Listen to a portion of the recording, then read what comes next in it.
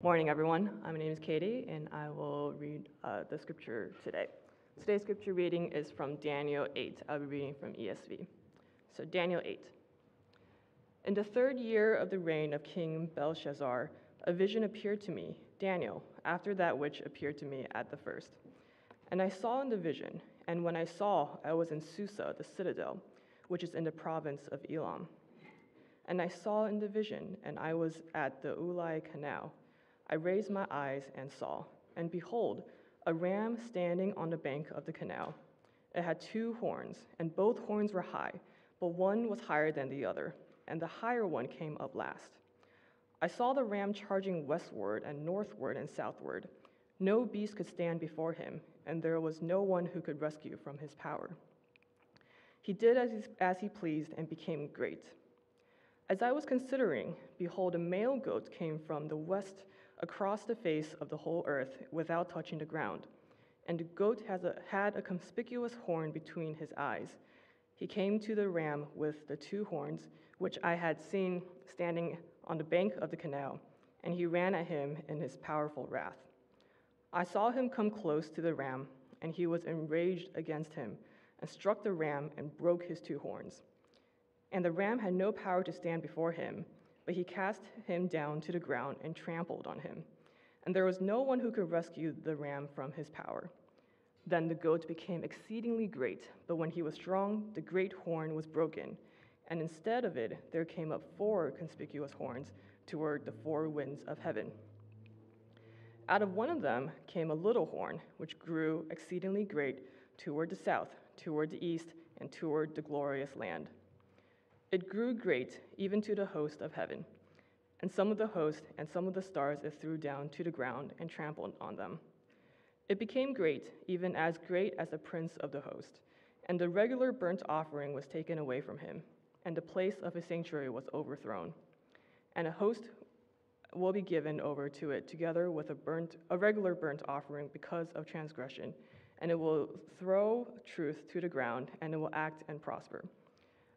Then I heard a holy one speaking, and another holy one said to the one who spoke, "For how long is the vision concerning the regular burnt offering, the transgression that makes desolate, and the giving over of the sanctuary and host to be trampled underfoot?"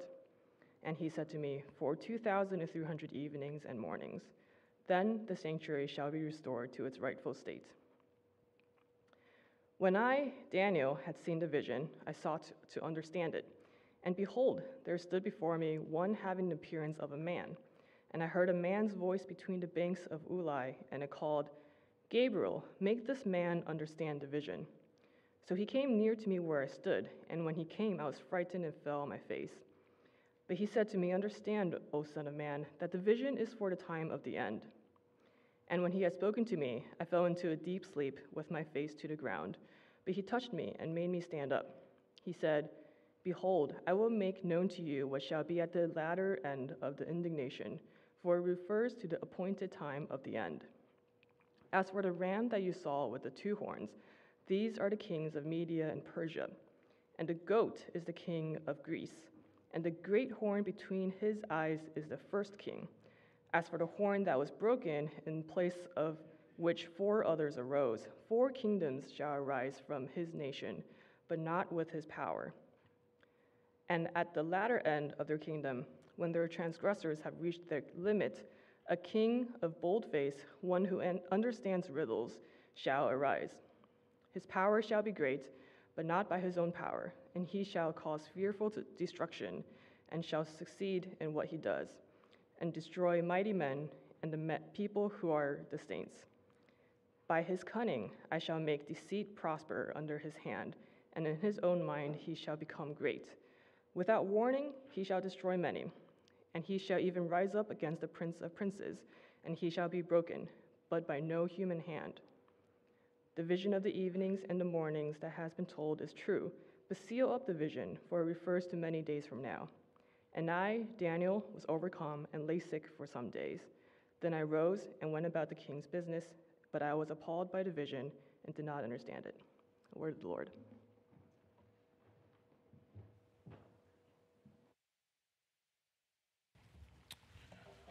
All right.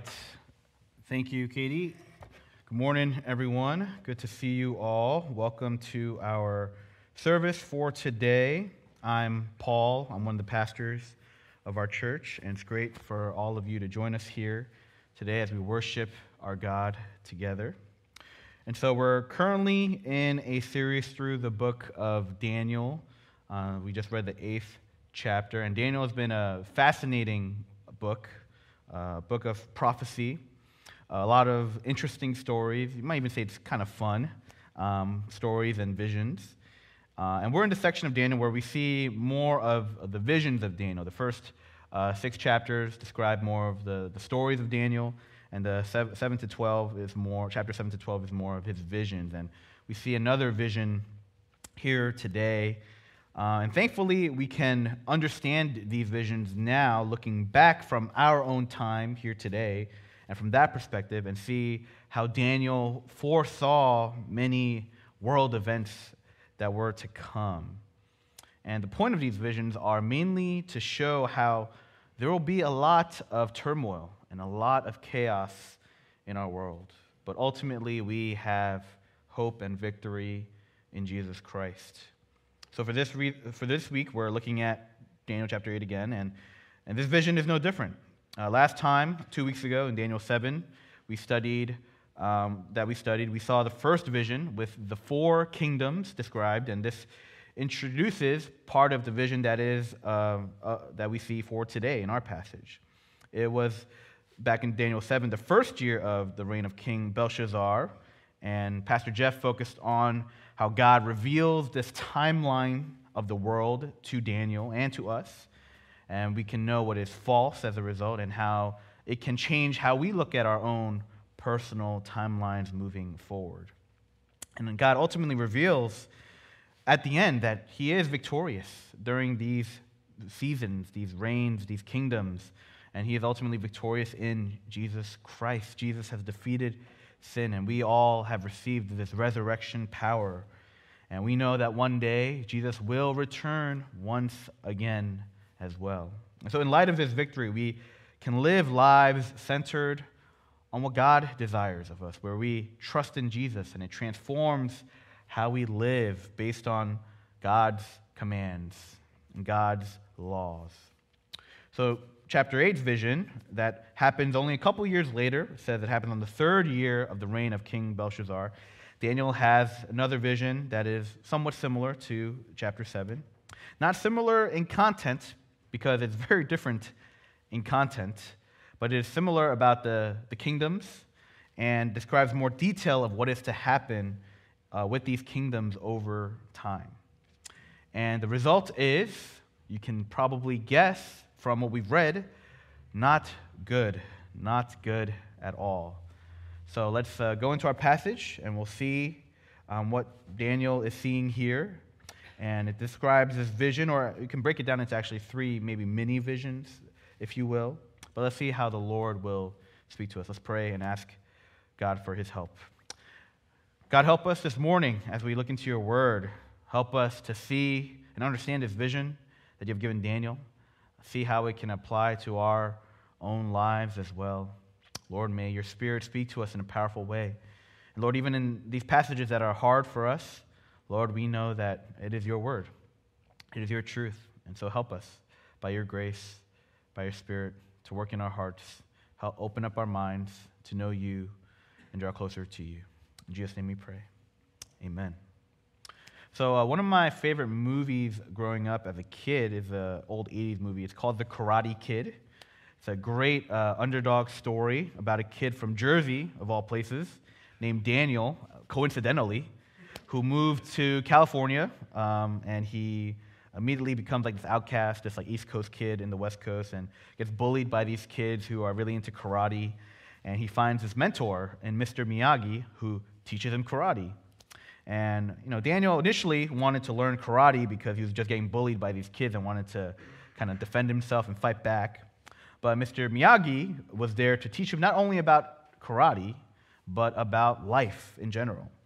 And so even the way Mr. Miyagi teaches karate was unusual, right? You see, if you watched the movie, you remember he taught him to do chores, right? He was like making him paint the fence and wax his classic automobiles, American automobiles with wax, and the most kind of vintage or famous scene you see is he's waxing the car, wax on, wax off. And through these chores, Daniel, he thinks it's dumb and pointless. We can imagine why it seems dumb and pointless. It has nothing to do with karate, but Mr. Miyagi was showing him that you can learn the basics of defending yourself through these chores. And, he did the up and down motions to, fight off punches, and wax on, wax off to fight off kicks and things like that. And so these unusual methods seemed useless to Daniel in the beginning, but it's because he didn't really understand what Mr. Miyagi was doing. He didn't understand this bigger picture that he was trying to teach him. And obviously, the movie is not realistic. It's not actually how you learn karate, but it's a fun movie. I highly recommend it for us to watch. But this is what we see here in Daniel as well, in the book of Daniel as well. God showing Daniel a bigger picture. Right? These visions in chapter 7 to 12 are all about God not just restoring his people back to their land, which would eventually happen, but he's showing the events of history. He is showing how God will reign throughout history, and he is in control and is authoritative over the whole world. And ultimately even prophesying about Jesus. And he mentions the Son of Man, not the Son of Man we saw in chapter 8, but a different Son of Man that we read in chapter 7, this Savior that is to come. So in this chapter, chapter 8, it is a continuation of seeing this big picture that God is showing Daniel, seeing how the future is very bleak, as I mentioned. It's going to be very, very dark in many, many respects. And this is what the vision shows us, that the future for God's people is very bleak. It's not going to be very good for a long time. But ultimately, that is not the end. So let's go through this vision together. So in the first 14 verses, we see the vision, the full vision of Daniel. And in verses 16 to 27, the latter half of the chapter, we see an angel approach and interprets this dream. And we see the interpretation in verses 19 to 26. So in the first 4 verses, we see a vision of a ram with 2 horns. Right? In the interpretation of this part of the vision, we're told that this ram with 2 horns is the Persian Empire, essentially. The ram with 2 horns represents the Persian Empire, and this ram is going all different directions, right? Northward, westward, southward, in the vision. And that indicates that the Persian kingdom is expanding. It's getting larger and larger. It's taking over these other lands and the people around it.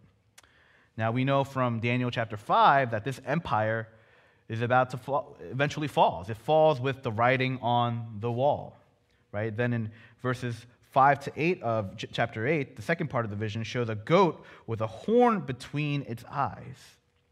And that's a metaphor for the Greek Empire. And specifically, most commentators and scholars believe it's regarding Alexander the Great. There are clear parallels we see with Alexander the Great. And Alexander the Great, if you know your history, met the forces of the Persian Empire, and there was a huge battle at the Granicus River where Alexander's army killed 20,000 Persians, and their army only lost 100 men. So if you do the math, that is an absolute slaughter of a battle. So the Persians were completely overwhelmed by Alexander the Great and his army. Then after this, we see that the large horn of the goat is broken, and as a result, 4 horns replace them. So this represents the division that occurs in Alexander's kingdom. We see that it gets divided into these 4 separate empires. And immediately after that, we see a little horn growing out of one of the bigger horns. So that's not in the picture, but imagine there's like a small little horn coming out of one of the bigger horns. And that becomes the focus of the rest of the vision. Now, there's a debate about what this little horn that pops up is about. Some people believe it represents Rome, the Roman Empire, because some people believe it represents Syria, and specifically the reign of Antiochus. And so I tend to believe that it refers to Antiochus because chronologically it appears to make the most sense. But some would disagree on that, and some people think it's the kingdom of Rome. But nevertheless, it's notable that this little horn becomes the main focus of this vision, because you would think the main focus would be something like about Alexander the Great and how amazing his reign was, and that would be the focal point. We saw how massive his empire would become. But instead, a little horn becomes the focus. A little horn is the focus because that is where we see that there will be much persecution against God's people. Verses 24 to 25, it says, "His power shall be great, but not by his own power, and he shall cause fearful destruction, and shall succeed in what he does, and destroy mighty men and the people who are the saints. By his cunning he shall make deceit prosper under his hand, and in his own mind he shall become great. Without warning he shall destroy many, and he shall even rise up against the prince of princes, and he shall be broken, but by no human hand." So this evil empire will destroy mighty men and people who are the saints. And saints are simply God's people, not the saints that we think of with the Roman Catholic Church. Saints are not these heroic or venerated individuals that should be specifically celebrated in a specific way. We don't believe in that. We believe that followers of God are the saints. God's people are the saints. If we are Christians, we are saints. So this is whom Daniel's referring to. God's people will endure this suffering and hardship. And then we see how this empire will rise up against the prince of princes. The prince of princes refers to God. This enemy will rise up against God and rebel against God. God's people, again, will endure much hardship and suffering. This applies to us today. Christians are and will endure suffering and hardships. Again, this vision, I believe, refers to Antiochus. And do you know what Antiochus did? He was a Seleucid king who came to power around 175 BC, and in 167 BC, Antiochus, he defiled the temple of Jerusalem. He purposefully made offerings at the Jewish temple, at the temple of God's people, to pagan gods. He completely messed up how the Jews used the temple, didn't allow them to really use it. Their systems of offerings were changed. They had to, if they were going to offer things, they had to offer to their pagan gods. The Jews were even forbidden to do some of their practices. They couldn't circumcise their infants anymore, which was a huge part of their custom and their practice of their religion, a sign of the covenant for them. And he even killed those who did not do what he told them to do. Some of them even died if they disobeyed the king's commands. Daniel is foreseeing this hardship for God's people. And God is telling Daniel, times will be hard. It's not going to be easy. And for us as Christians, it is much the same. It's not going to be easy for us. Do we not see this type of persecution now all around the world? Christians being unable to practice their faith all around the world. Places like India, Nigeria, Afghanistan, North Korea, China, and more recently, places like Burkina Faso as well. Data actually shows that 1 in 12 Christians around the world face severe persecution. And we here in America are much more fortunate to not face persecution like this. None of us face persecution like these individuals do, where you're jailed or even possibly killed for your beliefs. So what we can do, as those who are not persecuted in that way, is pray, and we can be more aware of what is happening around the world. Open Doors USA has a lot of resources, including an app where we can pray for those persecuted Christians. Again, that's Open Doors USA. So please do your research or ask the pastors. And we just had a missions conference last week, which we've heard about how difficult it has been to see Christian movements among the Muslims, right? It's been so difficult for many years, but recently we've seen how God has been moving, but that doesn't mean there hasn't been a lot of persecution and antagonism and suffering on behalf of our fellow brothers and sisters in Christ. Many have had to flee their countries over the centuries, and that's why many of these places and areas continue to be unreached as a result. Places like Turkey used to be one of the epicenters of Christianity, but now it has become a place where very few are professing Christians. Very few have even heard of the gospel of Jesus. Again, we here in America do not face this type of persecution, but it is harder and harder for us to live out our faith here and now. With the social trends changing, it's harder to be openly be against abortion, to be against homosexuality. The Bible in so many instances shows us that there will be suffering and hardship for his people. And perhaps you experience it in your everyday life, in the way media portrays Christianity, in the way your neighbors or friends view Christians, in the way our schools talk about Christianity in such a negative light. One specific way in which we see how our society is making it harder for us is in many policies and laws that actually punish us for our Christian faith. There are laws that prevent us from sharing our faith, right? Certain company policies that make it not allowed to share about your faith. Right? College campuses, it's getting harder and harder to openly evangelize to your fellow neighbors and classmates. And Christians actually have a bad reputation on a lot of campuses of being proselytizers, right? Being so open about it and trying to get others to believe in it. And so Christians are viewed in a negative light. And I know here at Rutgers, right down the street, they give a really hard time to Christian organizations. And it's been getting harder and harder for our campus ministries to share the gospel. For churches, there are actually some goods and services that we cannot use because many companies require that you sign or agree to non-discriminatory policies that we cannot, in good conscience, adhere to. Right? Many nonprofits get extra benefits, and churches are all nonprofits, and we get discounted services in many things. But oftentimes, churches cannot take advantage of that because these companies require you to agree to hire individuals regardless of gender, regardless of sexual orientation, and things like that. And so that makes it really hard for churches that believe, some churches believe elders and pastors cannot be women. So churches that believe that only men should be elders and pastors, they cannot sign on to this, and they technically would be discriminatory as a result. And more relevant to us, it's really hard for churches that believe homosexuality is a sin, because we would not hire a pastor who believes homosexuality is not a sin, or a pastor who is a homosexual.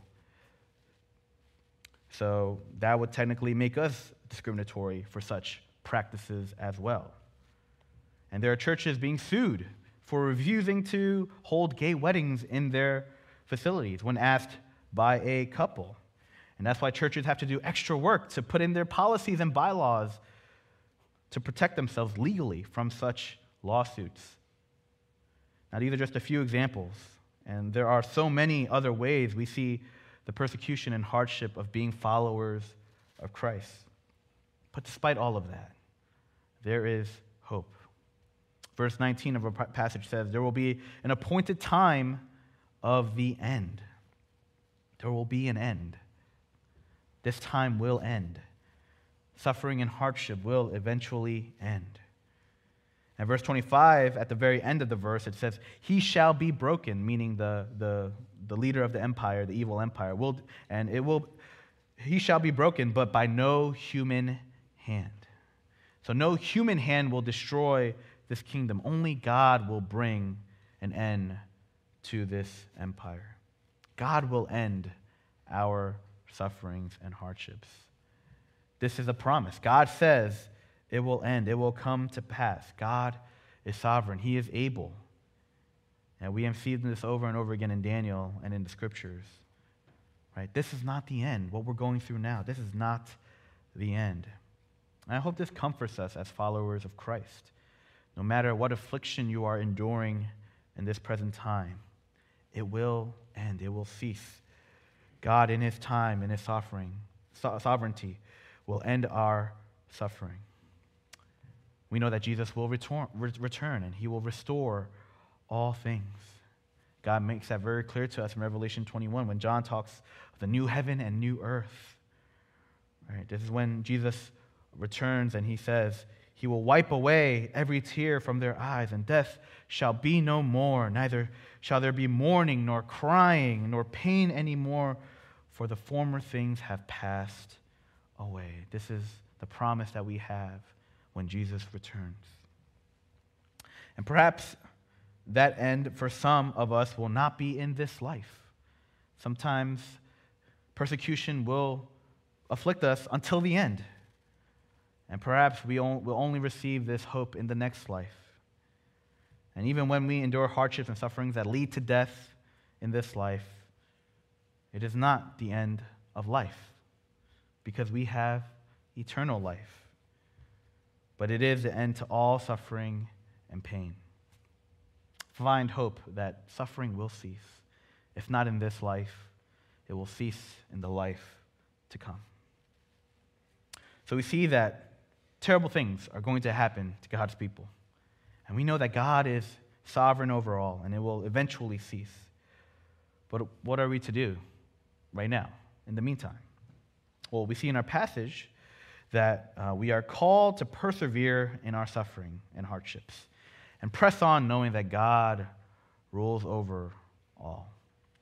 The very last verse of our passage says this. It says, "And I, Daniel, was overcome and lay sick for some days. Then I rose and went about the king's business.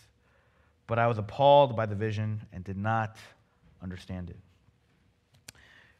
Daniel was so overwhelmed by this vision that he became sick. He was sickened by it. He saw the horrors that Israel would experience in the future. And we can tell that he's not sure what all this means, even with Gabriel interpreting these things. But he knows it's terrible. He's sickened. He's appalled. Again, it's going to be bad. But despite all of that, he rose up and he went about the king's business. And this is what the ESV commentary says about this. He says, Daniel did not isolate himself from the culture around him, but continued faithfully in his service of Babylonian society. So Daniel did not withdraw from the world after all that he's seen. He goes back to work. If that were us, if we were Daniel and we saw visions like that, I think some of us would just wallow and just be like, oh my gosh, this future is so bad. What am I doing? Why am I here? Why do I go to work every day? Why do I go to school? That's why, I think we're not meant to really see visions of the future, because I think it would break us in many respects. But Daniel does not respond that way. He does not withdraw from the world. He goes back to work. His response is to be faithful and to be holy, to do his duty. He's persevering through his own situation of being in Babylon. And we know that's not even a good situation. And I think for us, it's easy for us to be wrapped up in our own struggles, in our own sufferings. We think about how we face all these troubles and trials as Christians. And when things get really extreme, perhaps we even question, we even ask ourselves and question, whether it's worth it to follow Jesus. Right? Is it even worth it? Well, of course, yes, it is worth it, because it's the truth. It's not easy, but it's not meant to be easy. Like in the message I gave back in August from James 1, we see that trials lead to the crown of life. Trials are what help us to see our need for a Savior. We need these trials sometimes, and we are actually called to count them as joy. That's what James says. And as a result, we don't have to be caught up in thinking, when will these sufferings end? When will my struggles end? We don't have to throw ourselves a pity party about it because, we face so much persecution. And some people like to think Americans are the most persecuted group in the world, or American Christians rather, which is obviously ridiculous, because if you actually see the world around us, that is not true at all. And tell that to even African Americans who had to endure slavery for hundreds of years, and now only until 60 years ago was it basically illegal for there to be racism. And so we as Christians, we don't have to be complainers. We as Christians, we're meant to carry a cross. There is a burden that inherently comes with being a Christian. So may we take on that burden with confidence, knowing that God is in control. He's taking care of all things, and this suffering will end. He will help us in the meantime. He will help us through these trials. So even in the midst of these sufferings, we can rise up as Daniel rose up and fulfill our calling to be the church here gathered together and also scattered around the world to proclaim the good news of Jesus. So terrible things have happened and are bound to happen to the people of God. But we are called to persevere, knowing that God rules over all of it. So for some application for us today. First, do not be surprised at the difficult trials that lie ahead for us. We're living in an age where being a Christian will only get harder and harder. But do not be swayed by the trends of the world or the false teachers or the false gospels that pop up that seem to be more appealing at times. Let's remember the truth of Christ and what he's done for us. So do not be surprised at these difficult trials ahead. Second, we have to remember that this is a spiritual battle happening, not an earthly one. Oftentimes we think we need to find practical ways to respond. We need to do something pragmatic. But sometimes we're simply just called to fast, to pray, to worship, to fellowship, to love, to trust and find hope in Jesus. Daniel saw a glimpse of the future, and he didn't quite understand it. But we know what is to come. We know we have redemption and victory in Jesus Christ. Sometimes all we can do is put our faith in Jesus. And lastly, we can lament and pray. I said earlier that one way we can act is to pray for our persecuted brothers and sisters. And I want to reiterate that again. We hear this in our passage. We hear this Holy One speaking to another Holy One. Some people think it's Jesus. We're not totally sure. It's not clear. And this is presumably God of some sort, God, Jesus, speaking to an angel or angels speaking to one another. And nevertheless, we know it's God divinely intervening. And basically, this voice, this angelic voice, laments. And it says, how long is this vision? Right? How long is this vision? And then it answers, for 2,300 evenings. And scholars disagree on what that really means. Is it 2,300 days, or is it like half of that? Because they counted a little differently back then. But we know that there is an end. Whether it's, 8 years or 4 years, there is an end. We hear this type of cry and lament in other parts of Scripture, this, oh, how long, right? This how long type of cry to God. So lament is biblical. When we cry out to God, it is important that we take time to do so, to cry out to God. Because we live in a sinful world, and all we can do is cry out to him to help redeem this world. But when we do this, when we cry out to God, we do it in hope. We lament and pray in hope and confidence. Again, because we have Jesus.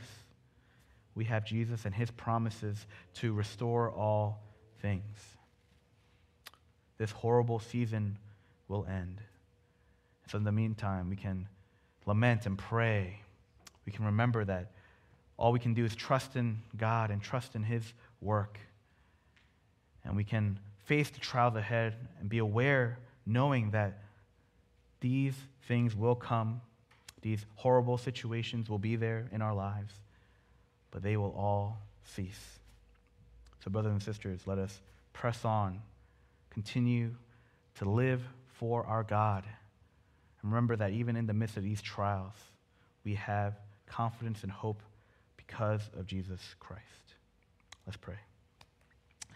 Heavenly Father, we thank you that, Lord, even in this vision we see here today, Lord, we know that it is not a pretty picture of life to come. And we know that even as Christians now, we see how hard it is for many of us, and especially our brothers and sisters around the world who live in places where being a Christian is physically dangerous, where meeting in an assembly like this is unheard of because this would create such chaos and panic for them.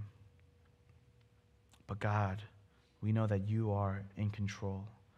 We know that you are working for our good, redeeming the world. You are sending us out to proclaim the good news, to draw more and more people to you. But God, we also know in the meantime, it's going to continue to be hard. So God, may we persevere in suffering and in hardship. Persevere because we have Christ. We have victory in Christ. We have the promises of redemption, the promises of renewal, the promises of eternal life. And so God, help us to hold on to this, remember this, and trust in you. And as a community, may we rise up together and press on to be faithful in this world so that we can fulfill your calling to us, to continue to worship you, to love you, and to love our neighbors. Help us, O Lord. May your Spirit work in us. In Jesus' name we pray. Amen. Amen.